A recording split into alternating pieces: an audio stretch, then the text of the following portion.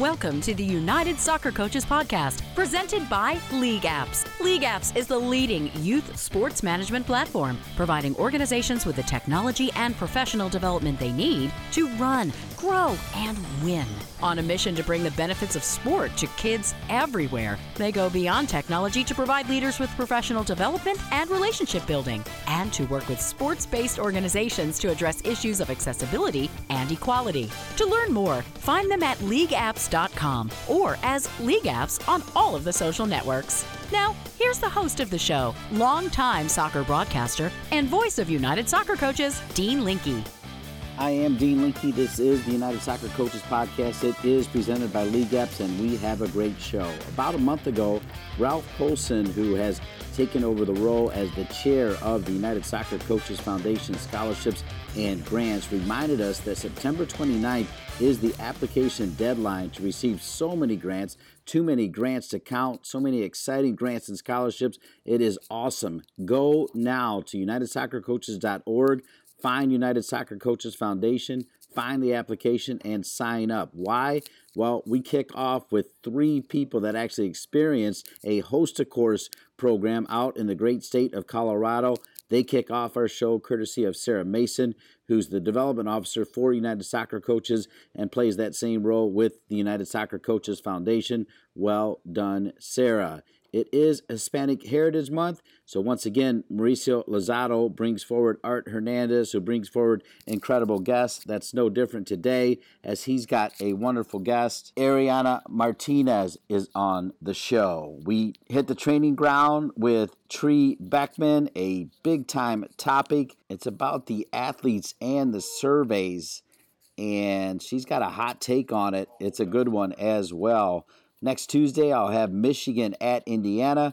I'm so pleased to be joined by the Michigan top man, Chaka Daley, who's also part of the great black soccer coaches community. Chaka Daley is on the show. And we end with Joe Ahearn, who's really done it all in the game. He's now with the Michigan Jaguars, the head coach of their MLSNext team. That's our show.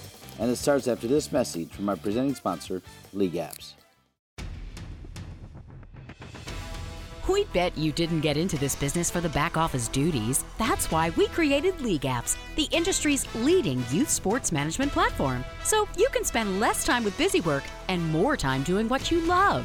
LeagueApps provides organizations with the technology and professional development they need to run, grow, and win. Go to LeagueApps.com to learn more. LeagueApps is proud to be the presenting sponsor of the United Soccer Coaches Podcast. Welcome back to the United Soccer Coaches Podcast, presented by LeagueApps. Once again, here's the host of the show, Dean Linke. Welcome back to the United Soccer Coaches Podcast. We have another jam-packed show, but I always have time for Sarah Mason. She's the head of development for not just United Soccer Coaches, but United Soccer Coaches Foundation. About a month ago, we had Ralph Polson on. He now chairs the Scholarship and Grant Application Committee, which consists of a ton of great people, including, ironically, a ton of great people from Colorado. Why do I say that? Well, we are joined by 3 of the fine people that were heavily involved in getting the grant, quote, scholarship for the host-a-course grant from the foundation. High Country Soccer Association in Silverthorne, Colorado was a 2023 HOC grant recipient. They completed their course in April of this year and had an amazing group come together for it. I'm so pleased to have 3 of that amazing group join me now. Miriam Hickey was directly involved. She happens to be the executive director for High Country Soccer Association in Silverthorne, Colorado. Luis Aguilera is an outstanding coach from the club. I can't wait to hear from him. And then Jotwan Daniels attended the course and was a convention recipient as well. We'll get to that. I also like his background on both sides, not just as a coach, but a man who's in administration helping other coaches. Let me first say a quick hello. Hello, Miriam. Hello from Silverthorne, Colorado. Love it. Hello, Luis. Good morning from Dillon, Colorado. All right, outstanding. Jotwan Daniels, good to be with you. Hello and good morning from Breckenridge, Colorado. All right, I hear all 3 of those, and I'm extremely jealous. I lived in Evergreen for a while. I was the first ever voice of the Colorado Rapids. I missed that place, so I'm very jealous. Make sure you guys breathe in that crisp air, okay, for me. Miriam, we'll start with you as the executive director. You may have been the first one that was aware of this Host a Course grant from the United Soccer Coaches Foundation. What did you know about it, and how excited were you to be able to receive it? Yes, very excited. As our goal is to enhance the experiences of our players. So for that, we need good coaches.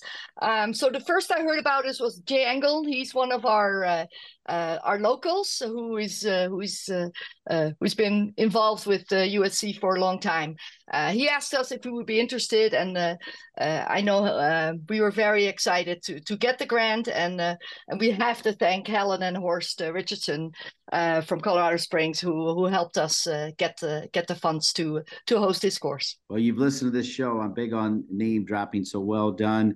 Luisa, you're a coach with the club. That means you were going to be involved. Talk about how much you enjoyed the experience, please. That was an awesome experience, not just for me, for all the people around me. I could see so many people getting some more education and getting the opportunity to get the basics of the soccer, of the game, the philosophy of the reason why we are doing that, who is the main star on this, which is always the kids, and in my case is kids. Some other are coaching some older players, but in my case it's for kids, and for me it was a great refreshment about the basics, and seeing so many people around me willing to create this good environment in the county was amazing. And then I already kind of teased it a little bit, but Jotwan Daniels has a fascinating background that might help him tell the story of what he took out of this. So let's do that first, Jotwan. Tell us what you do, and then talk about how you, for lack of a better word, attacked being a part of this Host a Course grant for High Country Soccer Association. For sure, Dean. I'm currently an assistant Dean of Instruction with Colorado Mountain College, a local community college up here in the mountain communities. I decided to take that role over the summer as my normal career as a school teacher and a soccer coach progressed me towards higher education. I was formerly the high school boys and girls soccer coach at Summit High School in Breckenridge, Colorado, along with a classroom teacher. As I went to this conference, this was the first time that I was able to go to a conference in quite a long time. I'd been going on coaching for about 20 years. So I believe I have started to progress away from being a day-to-day coach towards trying to look at it more holistically in terms of there were really good coaches who invested in me when I was young. And I believe that it is time for me to step up to that plate and invest my time into younger coaches myself. My goal is in this new role is to hopefully reconnect with my local community and my local soccer club, the Strikers, and perhaps being not only a coach for coaches, but also a coach for the youth. And it was fun to start to process not only the convention, but also that coaches education course through the lens of not just the person that is on the field, but perhaps that individual that can mold the individuals who be in front of our players. Jotwan, I have to tell you that your answer kind of epitomizes what United Soccer Coaches is all about. I'll have Miriam add that on as well, because we've always been about making coaches better. And even though you're a coach, you're talking about making coaches better. So I really dig that. Yeah, it's a great opportunity to, like I said, give back. Getting older, not as young as I used to be, the energy does tend to go away, but the love for the sport is still there. I'm just starting to really embrace that opportunity of, like I said, training coaches to be just as good as we are currently as older coaches. And Miriam, I know you were a, quote, NSCAA All-American. I'll still call you that, even though we've got a new name, United Soccer Coaches. First of all, what college was that at, Miriam, so I know? It was in New Mexico. It's called College of the Southwest. It's an NAIA school, and I was too old to play Division I, so that was my way of getting out of the Netherlands and coming to the U.S. Before I thought I was going to be a professional player in Italy. So I kind of hung around in the U.S. Well, and you got a certificate out of it as being an All-American, and then you also got this Host a Course grant. Can you remind me the enjoyment of receiving the notice that you were going to be able to get it, and then what were some of the first things you did to then promote it? Yes, we were very excited. It's great for our coaches from recreational level to our strikers, which is our travel branch of the club, and some of our high school coaches to join in. For our community, we're one soccer community in Summit County. So the high school and the club, we're all one, with the goal of making sure that every player can reach their potential. So we were super excited, and now the next question was, can we fill this course? And I think we had almost 40 coaches there, which meant that Shellis Heidman had to get some help from another instructor to join us in Breckenridge. I'm glad you mentioned Shellis, because Luis, I want to go back to you. You might even tell us kind of what country you're from, as I recognize a very distinguishable accent, but can't totally make it out. But glad that you were here. But Shellis Heidman, he's one of the best coaches to ever coach in this country, flat out, period. So you as a coach, to be able to interact and interface with him, can you talk about how cool that was? That was great. I come from Spain, by the way. Okay. That's why my weird accent, but yes, I come from Spain. I got a short coaching experience there before I came here to the States. And as soon as I get here, I understood that the impact we create, or when I joined to the club, to Strikers, I understood that the impact we are creating on the youth players was so deep that we need to do it responsibly and take a good formation, a good education on the correct way, right? So, and that's why I think, and this course is a great opportunity, not just for me, but for all the intermediate or the new coaches are incorporating to the soccer, to do it in a correct way, to find the good philosophy of the game, and understand what is actually important on this. So that's why I think was really amazing. It was a great opportunity for all of us to be all together. As the director Miriam says, more than almost 40 people there. Was I got a sprite of this first word, so I enjoyed that a lot. And seeing all the people saying, okay, this is what I want to do, this is what it's a big push for all the new coaches, and to say, okay, this is a good thing to do, this is a good way to give back to players, give back to the youth, well, maybe sometimes we received in some way, either in soccer or in any other sports. But it was really, really good to see all the people getting kind of the same reflection of the course. All right. I love your energy. And by the way, my wife was born in Madrid, so I like that about you too. Yeah, she still spent some time with there. Jotwan, I kind of get the feeling that you, because of your background, understand the importance of getting scholarships and grants, because sometimes we just don't have enough money to make it happen. And then to be able to get this from the United Soccer Coaches Foundation, put in your own words kind of what that means to you, just as an individual person who is helping in both ways. One, a longtime soccer coach, but now a man who I'm very pleased to be hearing is helping other soccer coaches. It is absolutely amazing to get granted these sorts of opportunities by way of scholarships and awards. As a lowly public servant, formerly in a past life, money is very difficult to come by. I am very skilled in the art of how to beg, borrow, and steal to get these sorts of opportunities. But it is, as I mentioned, quite an honor.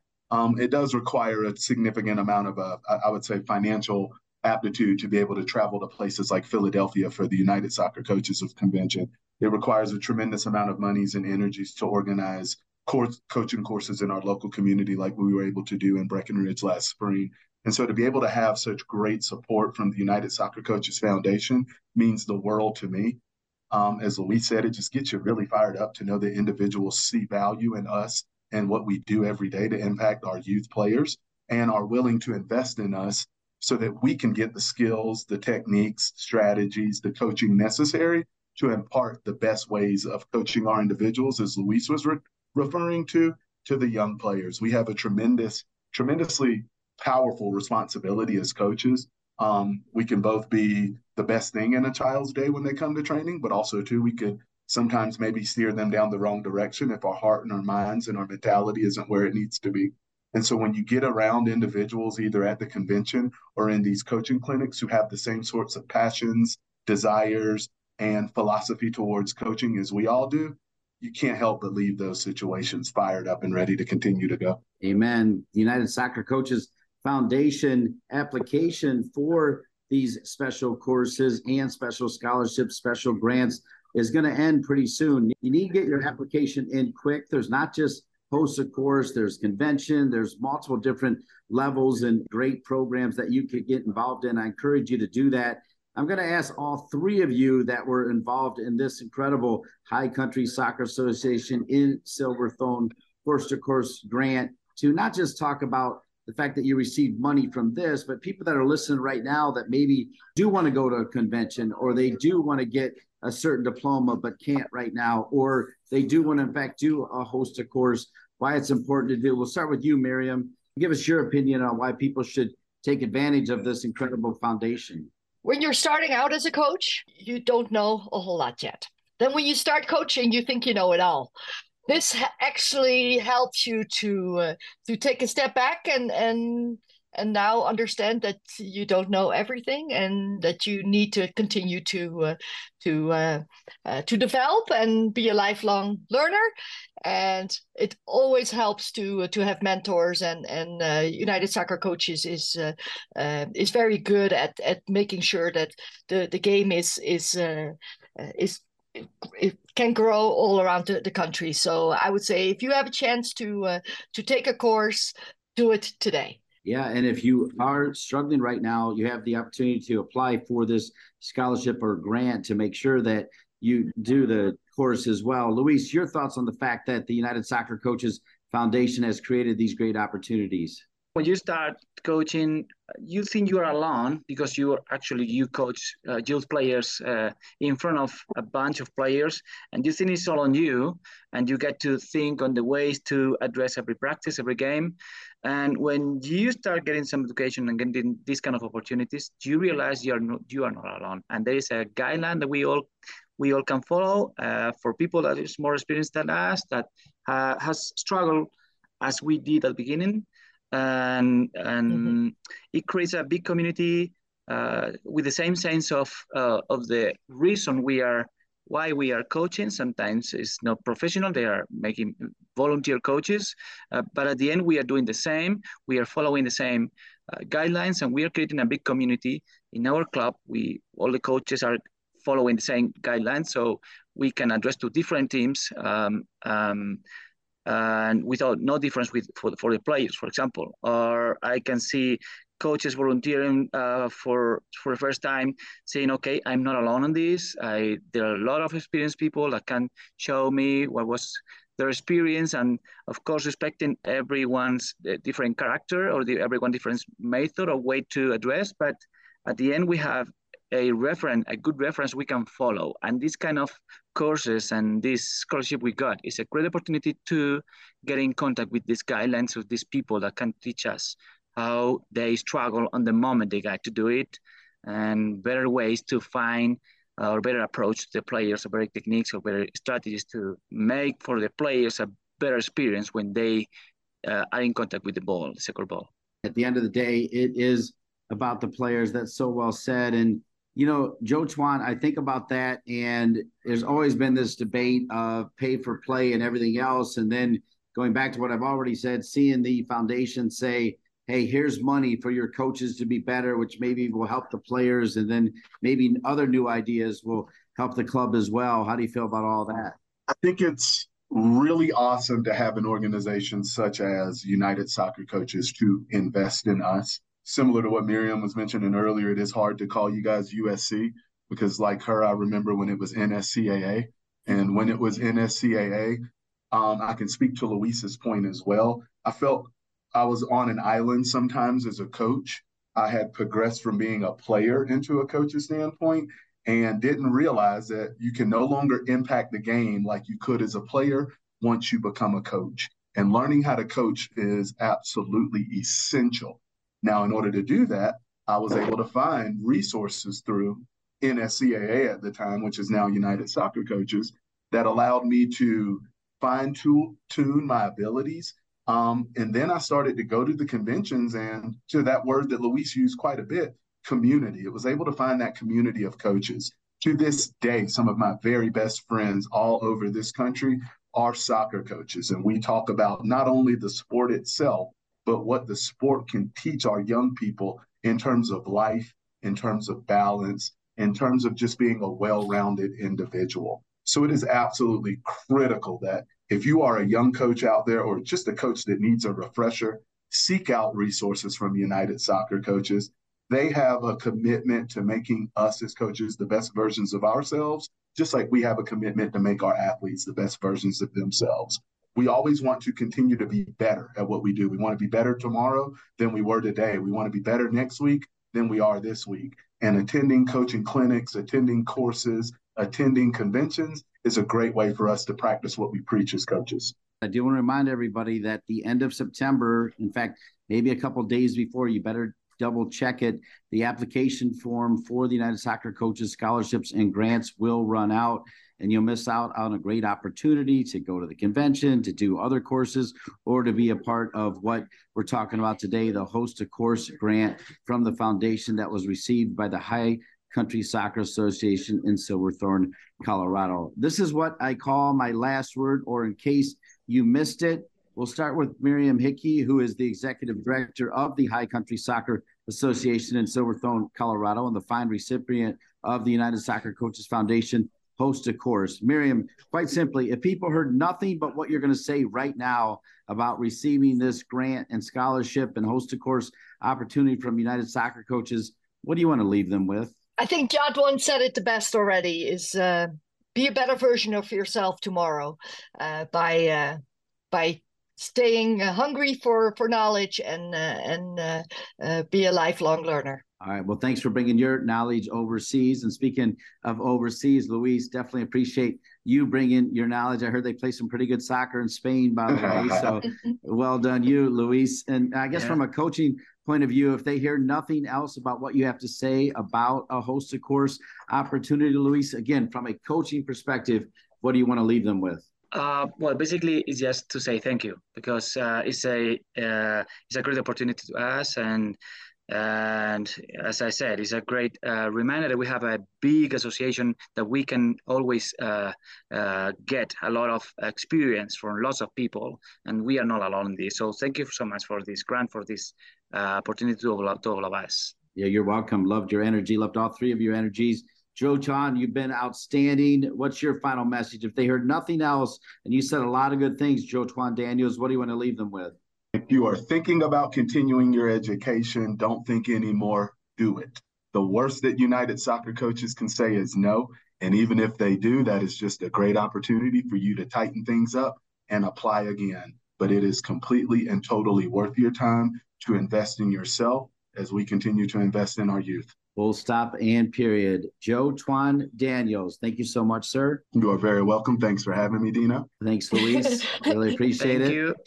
Thank you. No, thanks to you for having me. All right. And then Miriam Hickey, the executive director for Silverthorne and the High Country Soccer Association. Miriam, thank you so much for being on. You're welcome. Miriam, if people want to learn more about the High Country Soccer Association in Silverthorne, Colorado, where do they go? If you want to learn more about our Summit County soccer programs, go to highcountrysoccer.com. Perfect. Job well done to all three of you.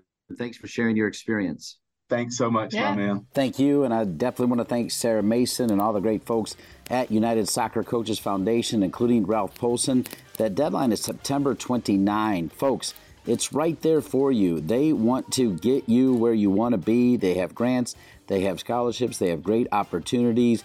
Go to United Soccer Coaches, find the foundation, find the application, fill it out, and see what happens.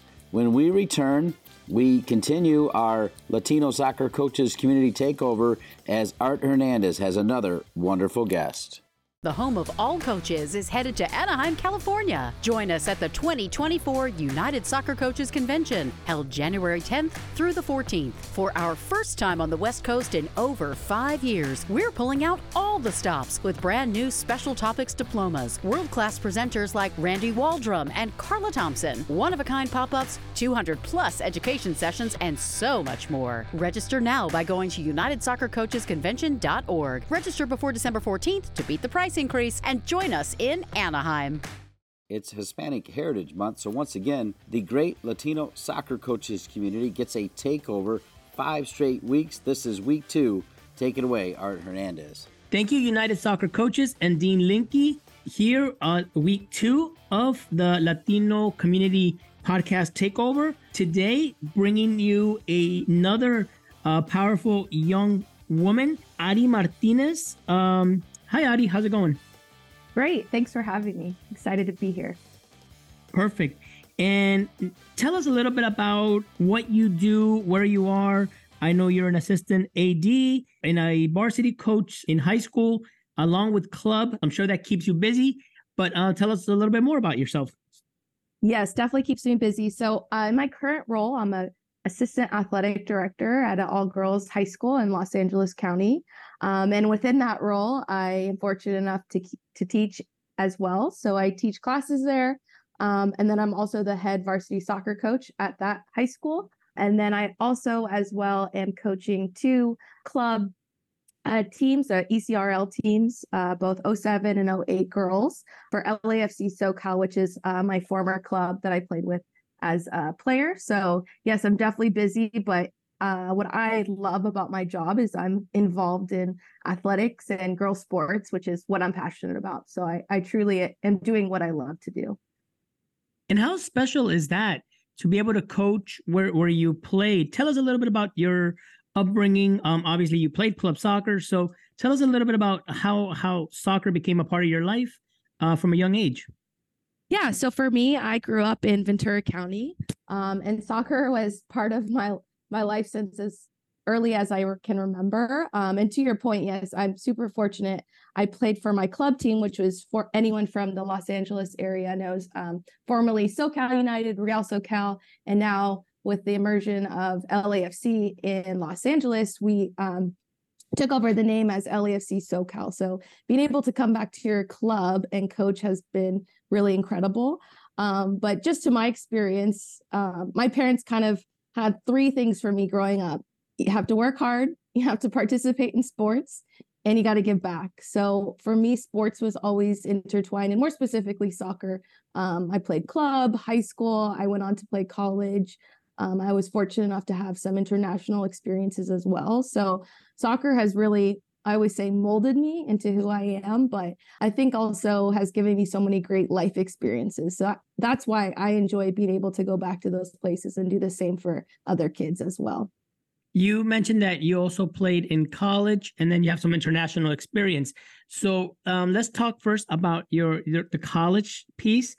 How was it for you from a Latina perspective? How easy was it to get into college? Was it something that was like an expectation that like, hey, I'm going to go to college? Tell me a little bit about that part. Yeah, so from a young age, I'm super grateful for both my parents and my family. I come from a family of educators, and education was always the most important thing for not only my family, my cousins, but my mom and dad. So the expectation was always, you're going to go to college no matter what. And through playing soccer and club in high school, I started to realize I got some positive feedback from coaches, and I started to realize like, hey, I can play college at the next level. This could be a viable option to not only go to college, but also play as well. So I was very fortunate in my life to have that opportunity. But I have to give a lot of credit to both my parents, my mom and dad. They actually met on a college campus. They worked together in an affirmative action program. So they have always been passionate about providing education for others. So they knew that when they had me, that, college was the path to a future. That's great. That's awesome to hear. I mean, a lot of times we talk about struggle and different barriers and all kinds of things that maybe limit access to college. But what we don't speak a lot of is the fact that first and second generation Latinos and Latinas are setting that expectation of you're going to school and you're going to have an education. And that's the path to having, different opportunities and maybe a different type of lifestyle. That's, absolutely kudos to your parents for setting that up.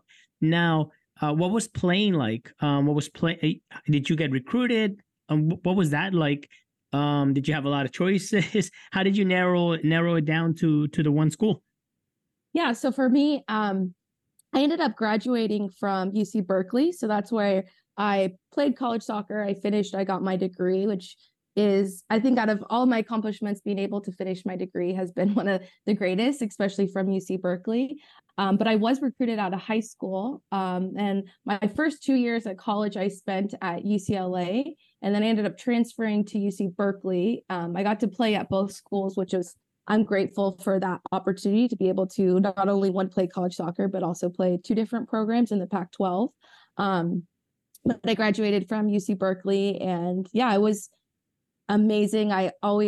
Any chance I get to work with kids who are interested in playing college soccer at any level, Division I, Division II, D3, I always encourage them because it's tough. It's a full-time job, but it is so rewarding, and I really enjoyed it. Now, how did the opportunity to play international soccer come about? What was that experience like? Yeah, so for me, growing up, I actually was fortunate enough to play, and I know there's a lot of athletes who have played for 2 national teams, so I was fortunate to play with 2 at a younger age. So in high school, I got a couple opportunities to play with the U17, I think U18, U.S. women's national team. And then once I was in college and I was looking to, continue my playing and wanted to play at the highest level on the highest stage that I could get to. Once I was in college, I explored the opportunity of playing with Mexico. And I had maybe some friends who played club or at other colleges who were exploring those opportunities. So I reached out, they reached out, fortunate enough to have, I think one of my former club coaches had a connection with Mexico, and I hopped on a plane. I had a tryout. I think I got maybe a couple caps, I'm not sure of the number, a couple caps with the full team for Mexico. And then in 2012, I played in the U20 World Cup representing Mexico, and that was in Japan. It was incredible. My parents got to attend. I'll never forget that moment of walking out on that field and putting on that jersey. It was just incredible. So.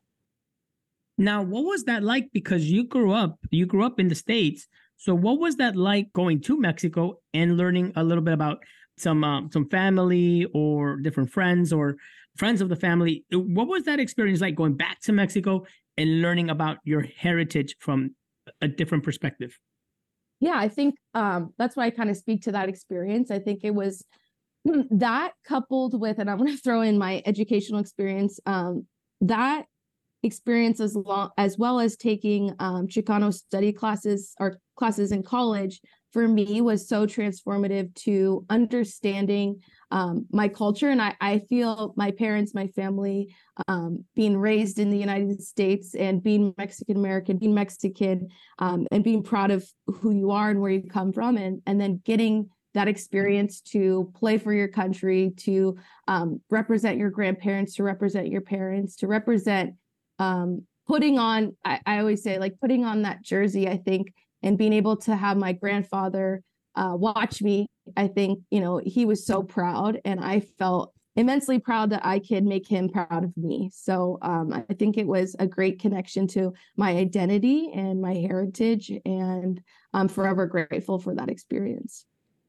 Yeah, that's fantastic. Now, fast forwarding a little bit here, assistant AD, high school coach, club coach, teacher, how do you manage that piece of your life as far as just the organization of keeping the different pieces together? It sounds not only like a lot, but it also sounds like it is something that you love to do, which is I think it's super important, because if you're willing to if you're going to do that much work, you must love what you're doing. So how did that whole piece come together? Yeah. So for me, just to answer the piece on organization, being a former student athlete and having to do homework on the road or traveling a lot, I think I learned great time management skills. So just by the nature of being a student athlete, I learned how to organize, prioritize, and work hard. So I think that experience has helped me in my role. And I think my motivation has been something that also helps me maybe when it gets challenging or when I'm busy, because I feel highly motivated that there aren't a lot of Latinas or people who look like me in athletic administrative roles and also in coaching. So I know that me being in my role may inspire or help one other young girl or young boy or young kid to look at me and see the representation or see themselves in that position of power, see themselves in that coaching role. And ultimately, I want to be able to provide those transformative experiences for kids. But I think it comes down to my motivation of knowing how important it is that I'm in that role. And that really drives me to continue doing it. So for you, when was that moment and you're like, okay, this is bigger than me? This is not necessarily about me. It's a little bit bigger. At what point did you figure that out? It's hard to pinpoint one, but I think early on in my career, I started coaching college. And when I was in the college game, I think it's important to acknowledge that coaching is inherently a male-dominated field. So there was times I would show up to fields or recruiting events or, any sort of soccer, I would say, event where there's a meeting of soccer coaches, and I would look around and not see anyone who looked like me. And luckily for me, I have always, I think, thrived in those situations. But also when you talk about turning points, I think moments like that, where you are one of those few people who walks into the room and okay, this work that I'm doing is important. And this work that I'm doing is more than anything needed and necessary for change and growth. Yeah, man, that's very cool. And I like that part because I think a lot of times we minimize the work that we do, right? Whether it's coaching, and you don't have to be Hispanic or female or any, in any demographic to feel that way. I mean, anybody can, but a lot of times we minimize the work that we do, and we kind of go through the motion, not realizing the influence and impact we do have on other people and maybe somebody's situation or somebody we can inspire. So now it is Hispanic Heritage Month. So what is the significance of Hispanic Heritage Month for you? Yeah, I'd say for me, it's a moment, it's a time, it's a place, it's an event to honor really the history and the contributions that Latinos have given to this country. But also for me, it's so immensely ingrained in who I am, and it's more than just 1 month, and I appreciate so much that we have a month, that this has been something that has been ingrained in not only soccer communities, but daily life, work. You see it everywhere, Hispanic Heritage Month. But I think for me, it's 24/7. It's every day of the week. It's every day of the year. But also it's an opportunity to also address maybe the history or the oppression or the prejudice that Latinos have faced, but also to honor all the work and the progress and the resiliency of the Latino people in this country. And for me, that's immensely important, to honor where we came from, but also to honor the contributions of Latinos to this country. I think that's hugely and really, really important as well. But that's 2 weeks in a row now where the comment has been made that Hispanic Heritage Month is not a month. It's literally every day that we live in this.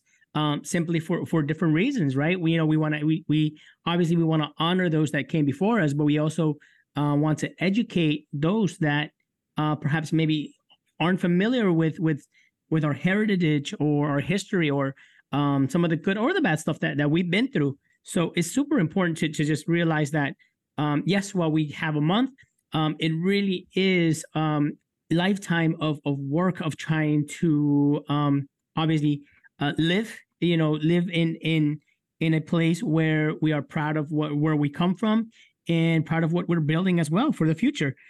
So now, as far as some of the mentors maybe you've had, can you talk about any Hispanic or Latin influences that you've had in your, whether it's playing or from a coaching perspective? I mean, you have a great career now. Have you had those mentors? Where have they appeared in your life? Yeah, I think for me, I have soccer mentors and role models that I look up to. And I think also my family, I think, is a huge part of what I do and why I do it. But to start on the soccer side, I think Jenny Ruiz, she's now the coach at UNLV. She was someone I was fortunate enough to play with while I was in Mexico. And, getting to play with her on the field and seeing her leadership, her passion for the game, her knowledge of the game was incredible. And then also being able to be a friend with her, post playing and watching her get the job at UNLV and really be a trailblazer in every sense of the word. So she's someone that has been really a role model to me and a mentor. Her and I have connected throughout the years. And then the other person I have to kind of shout out is Walter Marino of Ole Soccer. He started a small nonprofit in Los Angeles, and he was really the first one to give me my very first coaching job right out of college. So those two people, I think, within the Latino community have been inspirations to me, but also been great role models. And then the second piece of kind of, speaking about Hispanic Heritage Month and culture and family, my mom has been a great role model to me as a Latina, as someone who has really traversed every difficulty, every challenge. She has her master's degree from UCLA in architecture. She really instilled a work ethic in me, but more importantly, like I mentioned earlier, she always talked about the importance of giving back to the community. And I'm proud to say my mom is someone who has worked tirelessly to help the Latino community. She, in 8th grade, worked with United Farm Workers. She's worked closely with Dolores Huerta even recently. So I think my mom is a great inspiration for instilling in me a work ethic, but more importantly, making the world a better place and understanding that you always have to give back to your community. So I'd say those are my mentors. Yeah, that's very cool. It's very cool that obviously you have different mentors. And Jenny Reese, Coach Jenny, she's a friend of the podcast. We had her a while back. And you never forget the first person that gives you that opportunity, your first job, right? I've always been appreciative of anybody who opens the door for me, to be honest with you, right? But now, so now that you're in the position that you're in, right? Talk to me about the sense of responsibility that you have to open that door yourself for somebody, right? Whether it's now you're the mentor, now you're the one that's maybe setting somebody up for success. How do you do that? And like, for example, how can I do that, right? If I'm in a leadership role, whether it's in a club or in a school, right? How can I, what advice can you share for someone like myself to be like, okay, let's open the door for somebody else? How can we help each other out? Yeah, I think it all starts with representation and creating opportunities as well.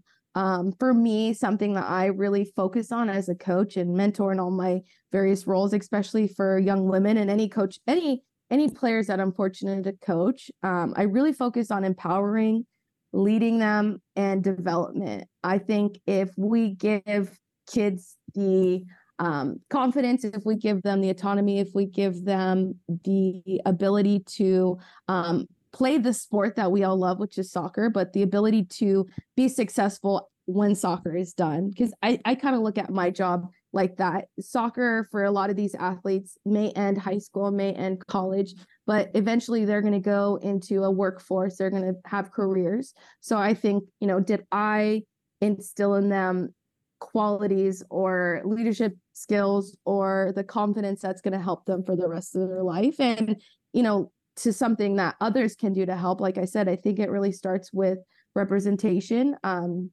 creating diverse and equitable opportunities for all athletes, and then providing opportunities. How do we provide more opportunities for members of our community who wouldn't normally have that opportunity? So I think those two things together are hugely important. Yeah, no, I totally agree. And you're right. Just, creating opportunity, being a role model, and more than anything, I know that for me, a lot of times I always go back to trying to be the person that I needed. Who did I need at different moments in my life? So no, I love the message. You're extremely positive. I'm about to run through a wall for you. So now, what advice do you have for maybe a young coach, Latina, Latino coach? What would you say to them? Yeah, I have two kind of things that I feel like have helped me, and one is soccer related, one is not soccer in life, but a coach told me this in preparation for a tryout, and it's such an interesting thing. I think a lot of soccer coaches will hear this and think, what? Don't pass the ball. And I thought of that. Okay, I'm going to a tryout. Why would my coach tell me not to pass the ball? And I think it speaks to not literally not passing the ball, but more to young Latina players, especially, take up space, don't dim your light, don't defer. You have to fight for everything. You have to earn everything. Life is going to be full of challenges. But to the soccer piece of, I try to teach my athletes now, we all have these little lights on the field, and sometimes we defer, sometimes we play small, and sometimes we dim our lights. So I would encourage all athletes to let your light shine, be you, be unapologetic, and let your light shine as brightly as possible. And the second piece would be in terms of opportunities for coaches, Latina coaches, if you don't get invited, if you don't get that seat at the table, like, you have to just bring your own chair, right? Bring yourself to that opportunity. And, I don't want to say do not be denied, but if you're not getting invited in those circles, those coaching communities, right, you have to just bring your own chair. And I love that quote, but I think it's important because it kind of speaks to where we're at in terms of the coaching community and what we can do to make it change. So, yeah. I hope you guys are keeping tabs on this because, again, 2 weeks in a row, the message is pretty much the same. Take ownership of you. Take ownership of you. Don't dim your light. And, if you don't get invited, still be there. Still be there. Bring your chair. Figure out a way to get in there and show up, right? And don't be apologetic. So, no, I love the message. Super powerful. And I think that we need to hear it, and we need to hear it more often from more people, from more leaders. And, a lot of times I know you guys are out there. You ladies are out there. We're going to find you, and we're going to make your voice loud. Because that's what we need, in the Latino community, in the Hispanic community, we absolutely need every voice that we can possibly get. So we know you're out there. We know you're doing the good work. We appreciate you, Ari, for everything that you do. Again, thank you so much for being here tonight. Do you have some last words for us? No, I just want to thank you so much for giving me this platform to speak. And yeah, I'm grateful. So thank you very much. All right. And so that's 2 weeks in a row now of two very powerful women, two very powerful coaches. Again, thank you, United Soccer Coaches. Thank you, Dean Linke. And we will see you guys next week. Indeed, we will. Art, great job by you. Great job by another wonderful guest. When we return, we hit the training ground with Theresa Beeckman, a culture specialist. Wow, it's a heavy topic. You'll enjoy it. Theresa Beeckman on The Bounce. As a soccer coach, you're no stranger to developing your players. But how are you developing your own expertise? As a United Soccer Coaches member, you receive access to a range of resources, like our online learning platform, The Training Ground, to aid in the growth and enhancement of your coaching skills and career. From coaching education courses to lifestyle services, take advantage of new opportunities and member benefits with an annual United Soccer Coaches membership for just $125. Join the home of all coaches today at unitedsoccercoaches.org.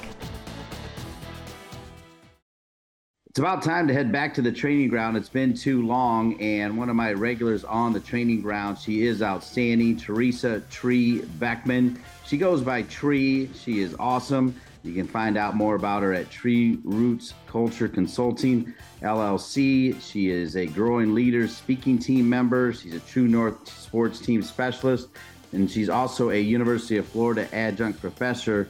And I want to say that again, you can find her at treerootsllc.com, and you can find her right now on the United Soccer Coaches podcast as we hit the training ground with a heady topic. I'll get to that in a moment, but first let me welcome back Tree. Welcome back, Tree. Oh, thanks, Dean. It's always so much fun. I love coming on this with you. And you love it even when it's a heady topic. You were very involved in the coaching credentialing, and luckily some of those coaches are stepping forward. But it's about feedback, but it's about student athlete feedback, which is difficult. The name of the article that you are getting ready to send out, you're still working on it because it's such a tough topic, is called A Call to Stop Weaponizing Student Athlete Feedback. Man, that headline brings me in. Break down that headline to start, Tree. Well, listen, this is a tough one for me. I've been sort of railing against student athlete surveys since I started hearing about them. And, I want to be really clear up front. I think feedback is absolutely necessary to a healthy and just the longevity of your team culture. You have to be able to have feedback. You have to get feedback from your student athletes. I do feel, however, that a lot of departments, and this is both the high school and college level, I'm sure it happens in clubs as well, but I'm really talking more to scholastic enterprises. In recent, maybe in the last 5 to 10 years, ADs, sport administrators have been using surveys in a way that it's really damaging to culture, and it's actually driving coaches out of coaching. And I'm pretty passionate about the student athlete experience, and I'm definitely passionate about showing up for coaches and serving coaches. And I got to tell you, I've had one too many conversations where coaches' confidence and their trust in their players and just their way forward has been so tainted and just brutal because of ill-advised and ill-delivered feedback requests from their sport administrators to their players in a really unhealthy way. And I think it's well-meaning, but it's not good. And I just need to speak up on it. You begin by having a quote from one of the most respected coaches any sport in the country, and that's Coach Mike Krzyzewski, who recently retired as the top man at Duke, won a lot of gold medals with Team USA as well. I'm going to read his quote and get a reaction from you, Tree. And I quote from Coach K, "The truth is that many people set rules to keep from making decisions. Not me. I don't want to be a manager or a dictator. I want to be a leader, and leadership is ongoing, adjustable, flexible, and dynamic. As such, leaders have to maintain a certain amount of discretion." What a quote, right? Like, Coach K is the man, and he's dead on. And here's my thing. When you solicit advice from the student athletes, not on your team, but on the team of the coach that you're overseeing, you're really taking out all the discretion and the nuance that is needed to lead. And you're gathering data, sure, but is it accurate data? And are you gathering data in a way that's going to uplift and support trusting relationships between the coach and the player? You're not. Leadership has to be flexible. It has to be nuanced. It has to be hands-on. And I think that surveys are not always, but sometimes being used as a stand-in for day-to-day mentorship, because our athletic administrators are more and more, business people. They're coming from the business world. They're not former coaches. And I think that alone is a problem. You see some big programs right now putting coaches who are wanting to stay in the game, but maybe not, they're getting out of coaching. They're putting them as coach mentors on their staff. And I think that that's definitely a step in the right direction, but you can't use surveys and collect data and you use that for a stand-in for mentorship from your AD to your coach. It doesn't work. That's not how leadership works ever. Yeah, you talked about how feedback gathered in this way hurts trust, and trust is critical to creating a healthy team culture. And then you also say feedback gathered in this way perpetuates fear. Fear kills creativity. In fact, you flat out say in one of your subsets here, fear-based leadership is not good leadership. Break that down for me, please. Yeah, the tricky thing, I was with a athletic department, bunch of coaches yesterday, and it never it never surprises me. Somebody raised their hand and they said, yeah, I get this feedback thing. We want to create a culture of feedback where feedback's not only going from coach to player, but we're teaching our players to give us feedback that's real, because I mean, they're on the field, they're on the court, right? And he said, but we weren't led that way. And that's a really good point. Most of us, many of us, I won't say most, many of us were led with a fear-based leadership. And so when that's happening, it's hard for us to know it because it wasn't modeled for us. But fear-based leadership has always been the lowest level of leadership. And I'll give you a case in point. Right now, there's a power shift in especially in college athletics with NIL, transfer portal, things like that, right? So we can't tell players, hey, you have to do this because I said so, because I'm in this position. You can, but it's not a good solution because your players can leave, which, by the way, it's always been true of like professional sports. So positional power over leadership has always been the lowest level of leadership. Fear-based leadership has always been the lowest level of leadership, but these student athletes are empowered to do something about it. And they're really calling us to be better leaders, more forward-thinking leaders. And I will just say this to speak on peer, Dr. Pippa Grange, she works with like premier level soccer clubs in Europe. She's got a great book called Fearless. And I quote this book in here. She talks about a study where, complex decision-making and critical thinking skills actually decline. And sometimes there's a study where IQ points drop by like 15 points when we're under threat. And so when you use surveys in the way that a lot of universities and high school departments are using them, you're just creating fear for coaches. And fear not only makes us dumber, but it actually reduces our ability to be creative. And coaching, athletic coaching, is absolutely a creative endeavor. We need our people to feel safe to hold a kid accountable when that kid or young man or young woman needs to be held accountable. And when we're in fear because of stuff like this, we can't do our jobs. And if we can't do our jobs, we can't grow our student athletes. And our student athletes desperately need us to be able to lead them with courage and with bravery. And these surveys are absolutely killing that. Well, you add on by saying trust is sacred in the development of great team culture. And you even say in your first sentence, even under the best of circumstances, trust takes a hit when the results of feedback gained in this manner are revealed. For sure. Because think about it. Even if most of the comments that are said on these anonymous student athlete surveys are positive, maybe you have one or two that's maybe it's even only borderline negative. What are you going to do as a human? You're going to be wondering who said that, right? So at the very least, it's a little like cut to trust. And anything that's not aiding team trust is absolutely not good for team culture, because that's the one thread that goes through I wrote a book on team culture. I created a model for team culture. There's 5 main components of team culture. Trust is the one element that literally touches every single aspect of your team culture. You admitted as part of the coach credentialing, which is also included in the work you do, and I feel like an extension of the training ground that was hugely successful. We need to do more stories about the coach credentialing and come up with another name for it as well. I know that is what you were working on, but as you tried to sort of dive into how to solve this problem of these student surveys, you actually told the group of 60 coaches that you didn't have a solution and you were reaching out. So hopefully collectively you can collaborate with maybe some of these coaches, other coaches, whatever, to try to find an answer. It's important, right?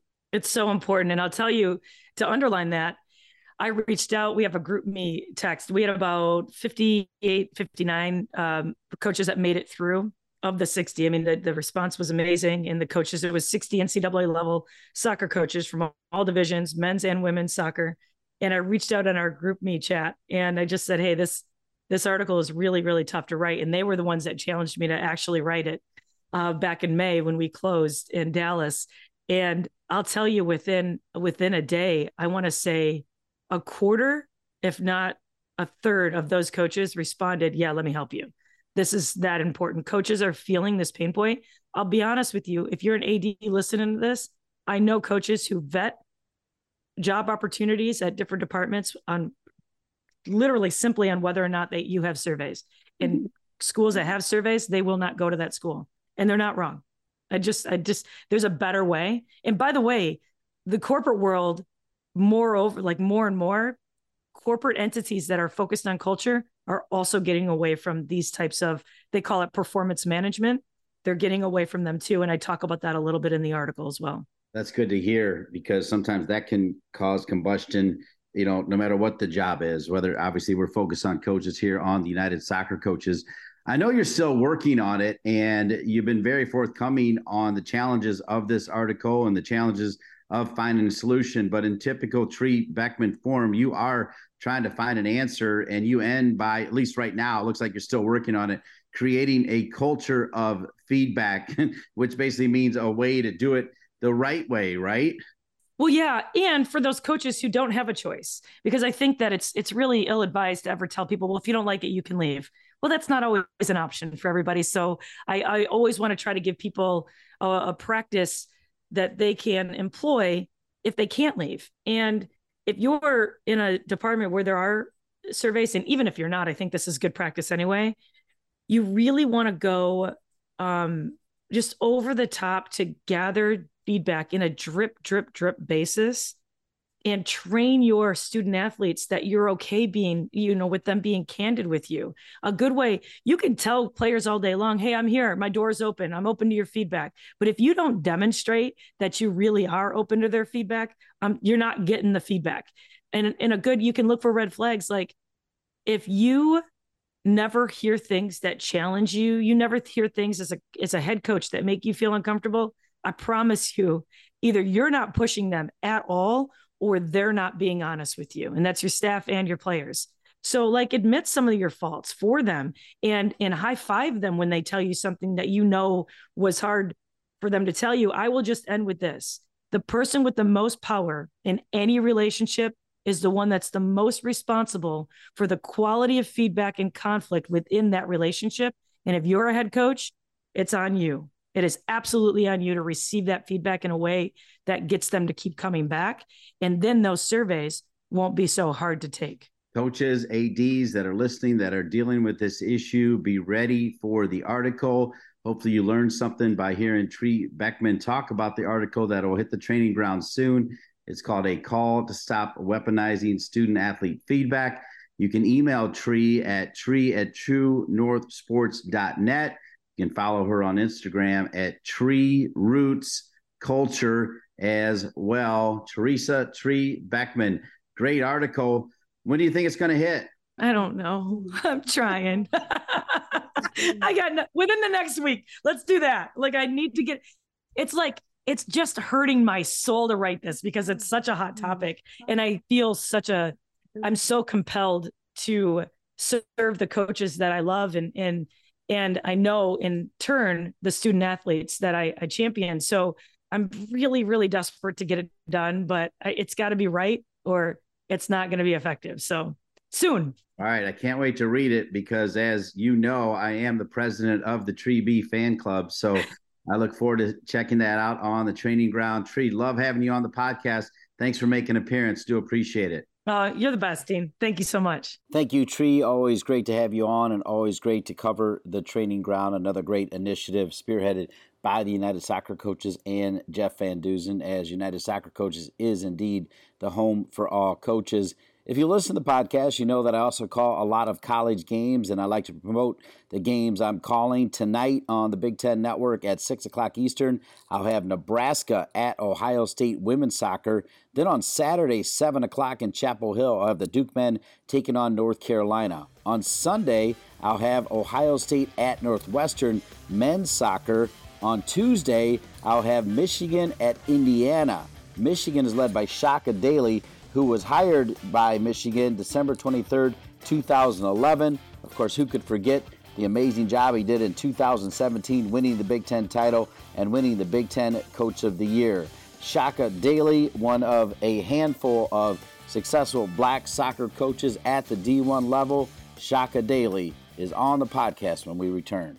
College Services registration is open for the 2023-24 season. Now is the time to register your program and begin receiving the benefits of United Soccer Coaches membership. As As a member, you gain access to coaching resources, general liability insurance, awards and rankings eligibility, and so much more. As the home of all coaches, United Soccer Coaches serves to support coaches, recognize your athletes' accomplishments, and advocate for meaningful change that protects coaches and players. Register your program today by visiting unitedsoccercoaches.org/college.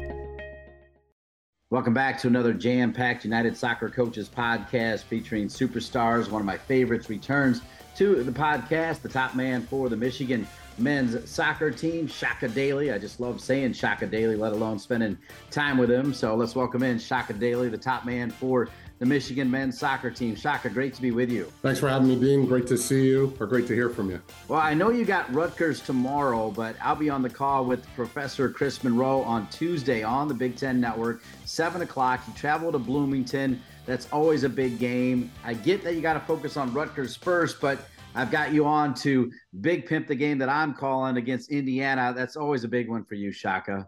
Yeah, no doubt about it. You know how typically every team in the Big Ten will go. They'll play game by game, so certainly we won't look too far ahead. We have Rutgers tomorrow night at home, which will be an exciting opportunity for us to get back at it in the Big Ten, and then followed up by a road trip to IU, which is always, you know, one of the most exciting and challenging places to play in college soccer. One of the things I love learning, Chaka, is you are in the first year of a 5-year extension, which is awesome. It was a big move for you to leave Providence to go to Ann Arbor. You're now settled there. That's got to be nice knowing that you've got that 5-year contract and you can kind of get things rolling the right way here now for the Michigan Wolverines. You've had some great teams over the years. Tougher year last year, Chaka, but I feel like you're trending up. Our league in college soccer is very humbling.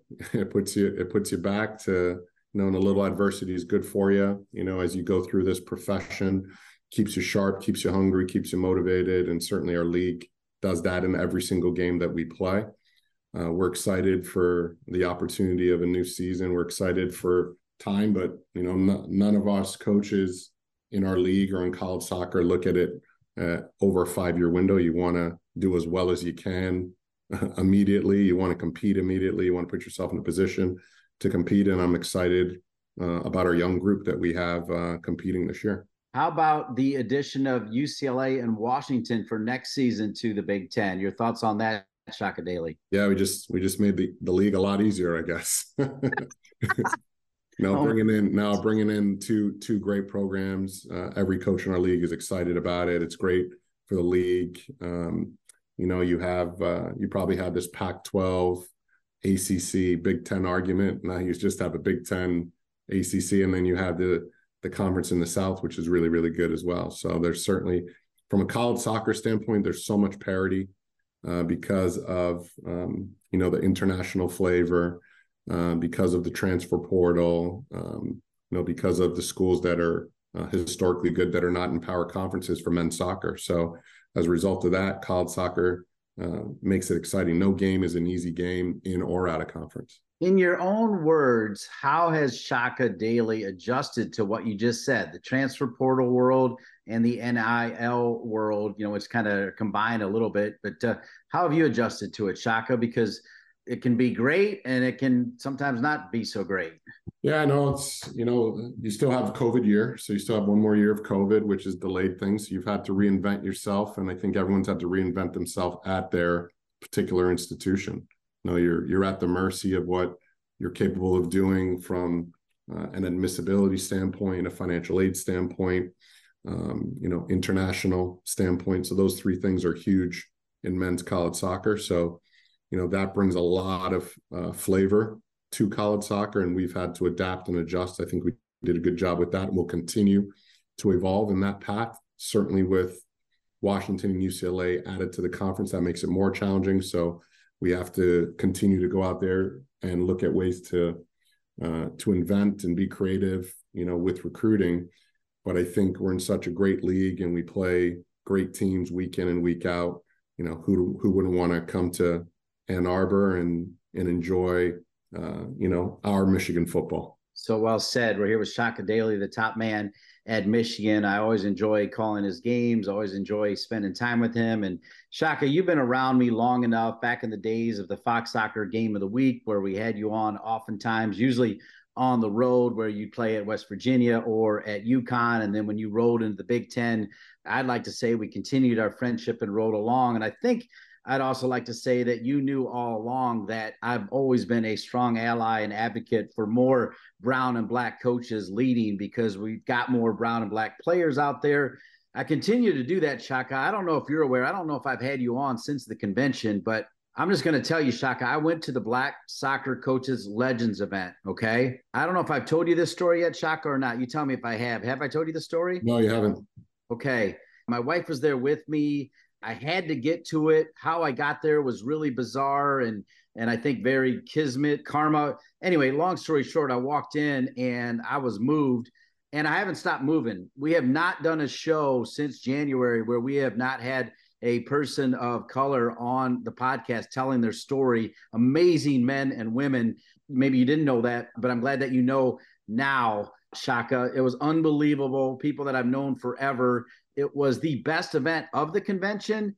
And the work that Nicole Hercules, she's now handed over to someone named Andrew Richardson. I don't know if you know Andrew. I hope you get to know him. But let me just tell you, the Black Soccer Coaches community, Chaka, bigger and better than ever. Yeah, no doubt about it. You know, Nicole did a tremendous job in her time served there. I commend you and applaud you for continuing to highlight, you know, what black and brown coaches are looking to do in college soccer. Still a lot of work to be done, you know, looking at staffs, looking at leaders, looking at head coaches. In our league, we have a group text going in Division I men's soccer with all the coaches of color. And I think almost all of them. From that standpoint, we support each other year to year, try to play against each other like we did a few years ago when Russell and I played for the first time against each other. And that was the first time two coaches in the Power Five that were black played against each other. So that was exciting 2 years ago. And hopefully we can continue to push the envelope and promote internally within staffs, you know. So my staff is diverse and, you know, other staffs are becoming more and more diverse. So it's an exciting time to continue to grow our game and grow representation. When you look at the top level for the USA, you look at the U.S. women's team, you look at the U.S. men's team, and it's getting above 50% players that are black or brown that are not only contributing, but they are playing a big role, particularly on the men's side. I think you can say that, Chaka. So because of that, I like the fact that you mentioned Russell Payne. Like, he's been helping out quite a bit, and there's been other black coaches. And now we just saw Gooch and Wayu get a big job with U.S. Soccer, and other black coaches get big jobs with U.S. Soccer. So when it's happening at the highest level, we got to believe and hope that it'll also happen at the college level and on down. Yeah, certainly. It's, you know, it'll trickle down from the Premier League, you know, not a lot of representation. The MLS, I think there's 2 coaches and maybe 3 coaches in the MLS, and you know, start to trickle down into college soccer. So the percentage is probably only, you know, 5% at this point. So we're certainly trying to improve upon that. But no coach doesn't want to earn their stripes. They certainly want to merit the opportunity. So I think we're all working hard to pay our dues and continue to grow our brand or our identity as coaches, so that you know, we're trusted with programs that are identifiable and that can help others grow. I like how you said that, because I feel like you, while yes, you'd love to see more black coaches in general, I don't want to speak for you, but I mean, I feel like, Chaka, you don't care what color people are either, man. You just want to play good soccer. You want to make differences in young men's lives, whether they're white, black, Asian, it doesn't matter. Again, I don't want to speak for you, but I think I have you right on that part. Yeah, no, the character piece is the same way we recruit, is the same way you build your football friends, or our football friends. You know, you've done that through your playing days. Russell and I actually played together. John Kerr was the coach, Steve Nickel, Gary Crompton, who's at Bentley. Like, they're all still dear friends, as is Russell, you know, when we're going through that process. So, you know, it's funny. It's a small world as you go through this. And you know, I'm dear friends with John Kerr at Duke, and you know, the part of it that's exciting is that they're as excited for me as I am for them, and we just continue to support each other for the right reasons. And that's really what it's all about. Two more questions for Chaka Daley. As I mentioned, I know you've got Rutgers tomorrow. Good luck against Jim McElderry and the Rutgers Scarlet Knights. They won the Big Ten tournament last year. A little different year for them starting out, but we'll see. That'll be another great game. All these Big Ten games are great. But then you head to Indiana. Just talk about what you say to your kids about that atmosphere, because, look, you have great atmospheres at your place, so you get it. But they're cheering for you. When you go to Bloomington, they're not cheering for you, Chaka. What do you say to your kids about that? Yeah, no, we've prepped ourselves throughout the year with our young group. We have 5 or 6 freshmen starting in our team, which is a lot, but really excited about the potential of the Michigan program right now. Whether this year, I think we'll get there. The future is really bright, and we're excited about our youth, but we're also excited about how we've reinvigorated some of the older players within our team as well. But we played Akron at home already in front of 3,000 people. We played at Creighton in front of 4,000. We played at Maryland last week in front of a great crowd, which Sasha always does and creates a great atmosphere for college soccer. So going to IU is another unique venue going there, and it's always a tough venue. But I think our guys are starting to understand and grow through the challenges and the excitement of playing against great crowds in college soccer. That'll be 7 o'clock on Tuesday night, Michigan at Indiana on the Big Ten Network. Please join us over there for that big game between the Wolverines and the Hoosiers. My last question relates to the fact that we have thousands of coaches that listen every week to the United Soccer Coaches podcast. What happens a lot when you have a great coaching staff is eventually they move on. You lost your key assistant. He moved on, Chaka. So I'd love for you to give advice to young assistants out there that are maybe looking for their opportunity to join somebody like you, or when somebody moves on, what's your advice to, in both ways, advice to, people that want to be an assistant coach to somebody like you, or your advice to somebody like Tommy who gets the opportunity to be a D1 head coach?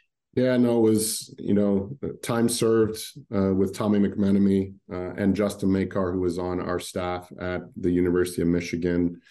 We worked together for, I think, 8 or 9 years. I think the loyalty piece was huge, but more importantly, it was paramount that I invested my trust in Tommy to grow, to know that, being at Michigan wasn't his end game. That was part of my goal, to make sure that I was promoting from within and giving them ownership and opportunities to lead within the program, which prepared them for the next step in their life, because they all had ambition of going to the next level. Tommy had ambition, a couple opportunities presented itself, but the right opportunity was for him to go to Delaware, and he's had a great start to his season right now, which I had no doubt he would turn that very quickly. So, that's the first step. I think the second step is continuing to network and build relationships and, going to other college games or meeting people at the conventions when you go recruiting. I think all those things are great opportunities to network and get to know others in your field. And, you're all over, you're spread out throughout the whole country, but there's certain opportunities you get at the College Cup, at the convention, and certainly when you're recruiting at the 2 or 3 major events throughout the year. There's 5 or 6 opportunities to continue to network and get to know someone you didn't, and just pick their brain. I pick brains on, where guys are, and they're at different levels, different experiences bring different things, So fortunately, college soccer's got a lot of, international flavor from all over the world, and you can certainly grow and learn every single year from that. So I think that's, for me, the best way to continue to network and build relationships. Very sage, as always. I love what I do because I get to work with people like you, Chaka. It's been great from the very first game, and it'll be great until the very last game. I hope that's not for a while, by the way. Keep me in there for a while, okay, Chaka? I do want to hope so. Everybody that the Battle of the Big Bear I'll also have. That'll be on Tuesday, October 10th, Michigan State at Michigan. I think the best college soccer rivalry out there, because there's something to play for. So I'll also have that one. With that, I want to thank Chaka Daley. I will see you on Tuesday in Bloomington. against Indiana. Thank you so much for your time. You're always so gracious. I appreciate it, Chaka Daley. Thanks, Dean. Thanks for having me on, and have a great day. Coaching can happen at all kinds of levels. I mentioned the Battle of the Big Bear. Joe Ahearn was on the bench last year when the Big Bear was played at Michigan State. He was the assistant coach for Damon Rensing for several years. After several years with Tim Linehan, he's been a head coach. He's made the decision to now join the Michigan Jaguars, MLSNext, and doing great things at the youth game. He's loving it. Joe Ahearn tells his story when we return. Does it feel like all you're doing to manage your team, club, or league is busy work? If so, LeagueApps can help you get back to doing what you love, delivering a powerful yet simple youth sports management platform. From robust registration and payment tools to automated communications and other software integrations, LeagueApps saves you time and headaches. Less busy work, more time doing what you love. Go to LeagueApps.com to learn more. LeagueApps is proud to be the presenting sponsor of the United Soccer Coaches Podcast. Welcome back to the United Soccer Coaches Podcast. This show seems to have a heavy Michigan flavor. Chaka Daley, the top man at Michigan, is on the show. Beeckman, who lives in Michigan. Of course, we saw her beautiful lake that she's sitting on. And Joe Ahearn lives in Michigan. He is the Michigan Jaguars Football Club Director of Boys College Recruiting and the MLSNext head coach. This after quite a long career in the college game. He was 4 years at Michigan State as assistant coach. He was 6 years as an associate head coach at Northwestern with Tim Linehan, who I work with at the Big Ten Network. He was the head coach for Missouri S&T. He was an assistant coach at Colgate. I love that place. Love Hamilton. Assistant coach at DePaul. And he and I actually are both fellow U.S. soccer staff members. Joe at one point was a team coordinator for the U.S. Soccer Federation. And just quite frankly, Joe's a guy that I like a lot. I like his story. I like his decision to leave college soccer to get back in the youth game. And we're going to talk about all that and so much more. Joe, welcome to the United Soccer Coaches Podcast. Dean, thanks for having me. It's great to see you again. Obviously, we crossed paths a handful of times in the Big Ten, but looking forward to this conversation. Well, yeah, because you were Tim Linehan's right-hand man. You were Damon Rensing's right-hand man. So you were part of it. You were always there with them. We had good times calling the games and good times after. But, Joe, let's hear your whole story, and then I want to get to this jump. So remind me where you're from, Joe. Remind me where you went to college. I just rattled off all the places you coached, so you don't need to do that. But then also remind me about your beautiful and very large family.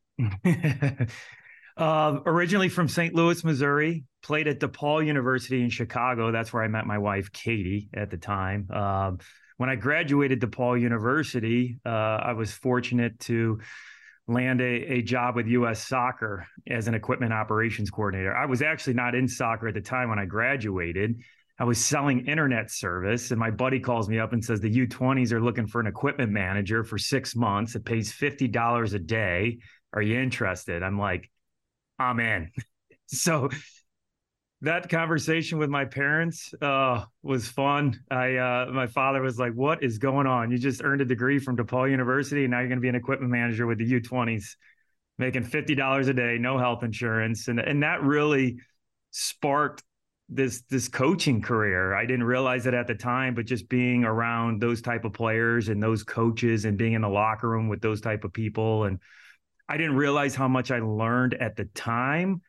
The amount of times I draw upon those experiences today, you know, when I'm on the field or planning training sessions or building cultures, it's phenomenal. And I'm very thankful for that experience with the national teams. All right. Well, the best and most important part of my question was your wife and kids. So let's get to them. Yeah. Katie, we've been married almost 20 years now. So she's been on this journey, this college soccer journey, now this transition with the Michigan Jaguars. And I got 4 children. The oldest is Frankie, a senior. Charlie's a sophomore. He's actually with the 08s within the club. Annie's a basketball player. She's in 8th grade. And then Evelyn, our little caboose, is 5. She'll just play with whatever anybody will let her play. So Well, Joe, I wanted to get you on, and you were kind enough to tell me, even before I knew it, that you were leaving Michigan State to get back into the youth game, Michigan Jaguars Football Club. And MLSNext is on fire right now. So serving as an MLSNext head coach and the director of boys college recruiting. So walk me through this, because you had those 6 years with Tim Linehan. You had those 4 years with Damon Rensing. You woke up one day and what happened? I think what's important to share is every stop along the way, Dean, it's just all about giving it everything I have in that current role. I didn't go to Colgate University with Eric Ronning to be the next Missouri S&T head coach. And I didn't go to Missouri S&T to be the next assistant for Tim Linehan at Northwestern and vice versa. I didn't choose to go to make these career moves for the next one. It was all about, okay, what's important now, not only for me professionally, but also for my family. So with those transitions, I moved a lot. Katie and the kids, they were very supportive. I'm thankful for the experiences we were able to have at each one of those stops, but we just came to this point in our family's life where we're really happy here. Katie's a 5th grade teacher. She really enjoys her job. We've really connected with people in the community. My kids have done an excellent job in the classroom and in sport. And for so long, you think that this profession is linear. You go to be an assistant, then you go be an associate head coach, and then you run your own Division II program. And at some point you're like, hey, this next step might lead to a Division I opportunity. And quite frankly, this Michigan Jaguar, I wasn't looking. I was extremely happy with Michigan State and working with Damon. But when I made the decision that we weren't going to move because it was best for the family, I just felt a lot of this stress leave, because so much of this is do a great job where you're at, and then what door will that open for the next opportunity? And we're happy here in Michigan, and when the club approached me, I had never thought about it before. I was all college all the time. I loved the college soccer game. I really enjoyed my time at Michigan State, but knowing that we weren't going to move, I felt a conversation with them was worth to see. Can I continue to grow as a person? Can I continue to grow as a leader? Can I continue to grow as a coach? And then we don't have to move, and we can be around I got some more time with the family. Obviously my roles at Michigan State, Northwestern, and Missouri, most of my stops, it's heavy recruiting, and you're on the road a lot, and you're on the phone at night all the time with recruits. And I'm not complaining. That's the life I chose. But at this point, man, time flies with your kids and your wife. And I just want to, maximize these opportunities with them before they're out of the house one day. And so, yeah, that's where the decision came from. Great to be here with Joe Ahearn, and love his path as he's now an MLSNext head coach, director of boys college recruiting for the Michigan Jaguars Football Club, which I think their headquarters are in Novi, Michigan, right? Is that right? Correct. And Novi is how close to East Lansing, Ann Arbor, all the good spots in Michigan? Yeah, Novi it's about 50 miles east of East Lansing. Ann Arbor is about halfway, give or take. I actually live in Okemos, which is just east of East Lansing, so a little bit closer to Novi. It's about a 35 to 40-minute commute, all highway, and make that trek, and I'm at the fields at night. So when this process is happening, how much are you internalizing it? How much are you saying to somebody esteemed like Damon Rensing, hey, I need to take a look at this?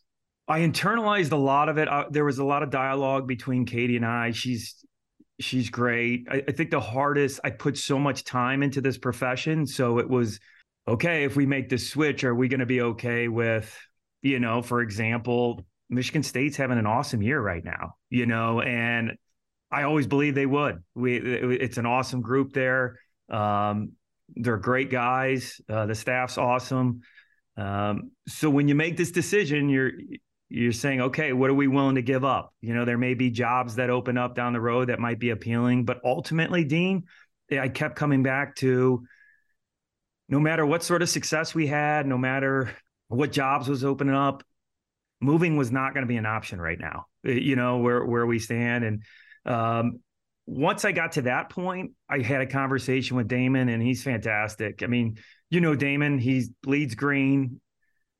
He cares about his Spartans, whether it's his staff, whether it's his players. And he was very thoughtful with his questions to me. Have you thought about this? But at the end, he was extremely supportive, and I'll always be thankful for Damon and those conversations, because I think he knows me just as well as any of the colleagues I've spent time with, and he knows how important family is to me, and he understood why I was making the decisions I was at this point of my life and career.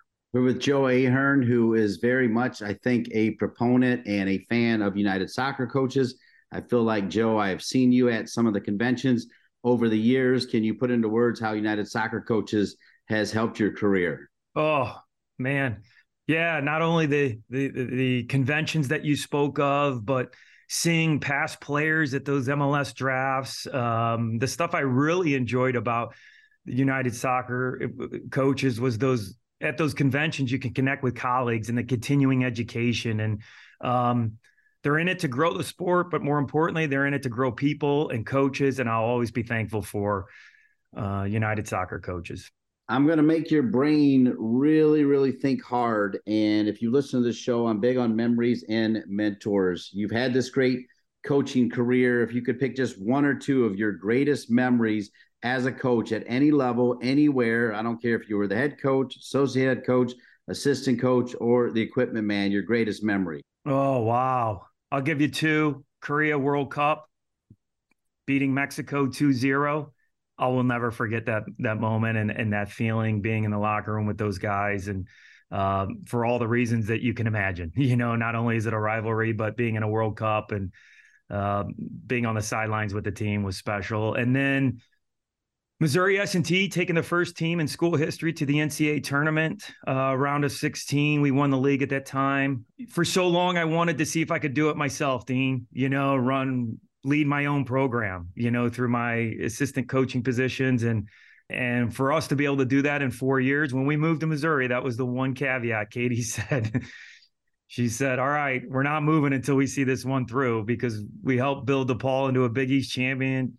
We helped build Colgate into a Patriot League champion. And Katie's like, all right, let's make the move, but we got to stay and see this one through. So for sure, there's so many memories, but those might be the two that, stand out the most. You've had a lot of big-time coaches in your life. You've worked for a lot of big-time coaches. At the risk of missing one or two, when someone says to you, hey, give me 3 to 5 names that without them, I'm not Joe Ahearn, who is proud to be with the Michigan Jaguars football club and proud to take on this challenge.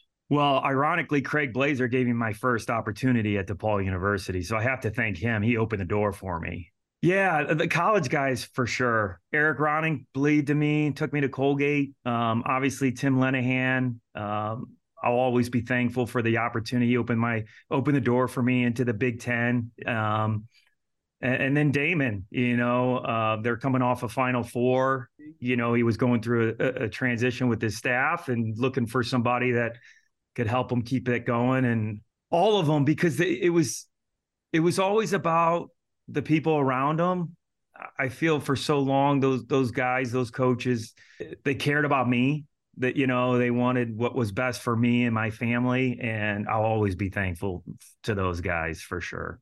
2.5 more questions for Joe Ahearn. He'll understand what I mean by the half when I get to it, because the other two are more important than that half question. And my question is, 2 years from now, you're still at Michigan Jaguars Football Club. What would define success for Joe Ahearn in 2 years from now, being with the Michigan Jaguars Football Club, assuming you are still with them? The number one, and actually I felt it a little bit last night. We played a game. It was a busy week. I asked my U13s if they wanted the day off tomorrow, and they said no. They wanted to be at training. And there's nothing more rewarding as a coach or a teacher when you create an environment where the kids want to be at training or they want to be in the classroom. So that has to be something that I maintain or continue to encourage over the next couple of years. And then with the Jaguars, our ultimate goal is to help these families and players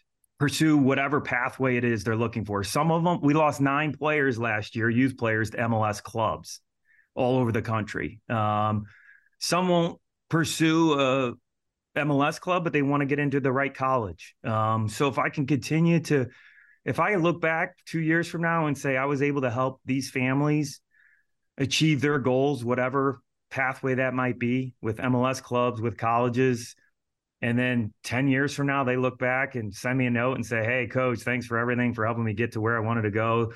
That'll mean a lot to me. Those mean more to me than any wins or trophies on the field, for sure. Knowing you the way I know you, I know that you mean it. So I love your answer there. Now, Joe, really proud of this podcast. It's been around a long time. We've never missed a week. It's growing. I love the fact that people want to be on it. I love the fact that I know young coaches are on it. I love the fact that we talk to all of the 30 under 30. Some of them are breaking through. Some of them are trying to figure it out. You have made your decisions along the way to get to where you want to.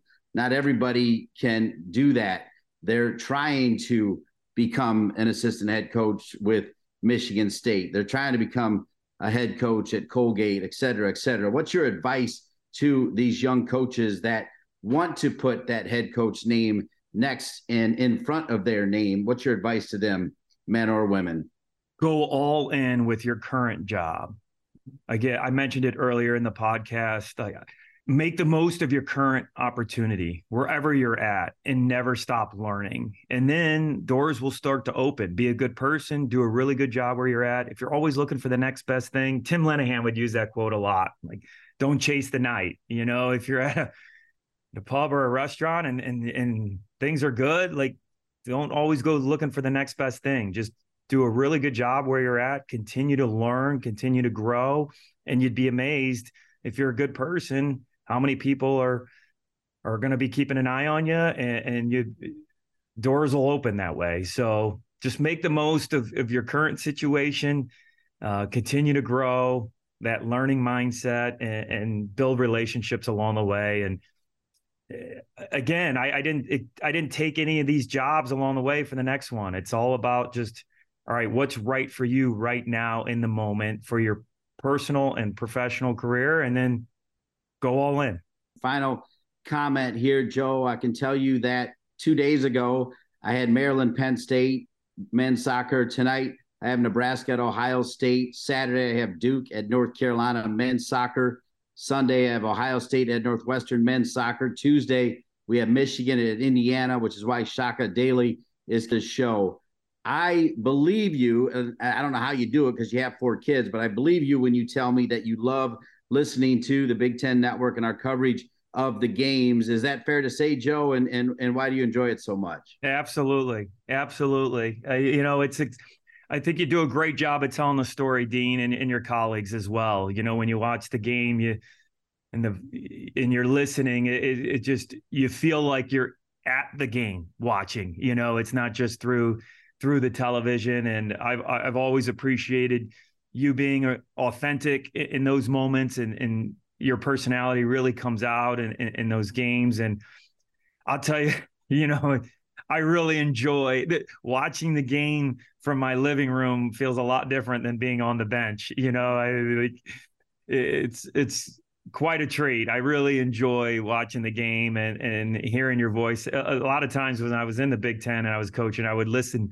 I would get home at night, you know, or from a late bus ride, and I couldn't, you know, I'd turn on the TV just to listen to what you guys were saying, you know, during the game, because we couldn't hear it from the bench, you know. So to get your perspective and to tell the story about the people on the field is, you know, I think that really brings in the audience. And I always appreciate, you know, how much you care about the Big Ten specifically, and the coaches and players involved. Well, I've always appreciated how kind you've been to me. I appreciate that answer as well. I'm glad you found where you want to be right now, Joe Ahearn, and I've been wanting to get you on the podcast for the longest time. I'm so glad you're on this week's show. It's a great show, and you've made it even greater. Joe, thanks for being on the United Soccer Coaches podcast. Thanks again, Dean. Appreciate you. We'll see you soon. I want to thank Joe and all of our wonderful guests. I also want to thank Bailey Conklin, Michael Kadama, Jeff Van Duzen, and all the great folks at United Soccer Coaches. Sarah Mason played a big role in this week's show as well. I need to thank my producer, Colin Thrash, and of course, I need to thank you, all of the great members of United Soccer Coaches. In fact, for all of you, I'm Dean Linke. I'll see you next week for another edition of the United Soccer Coaches Podcast presented by LeagueApps.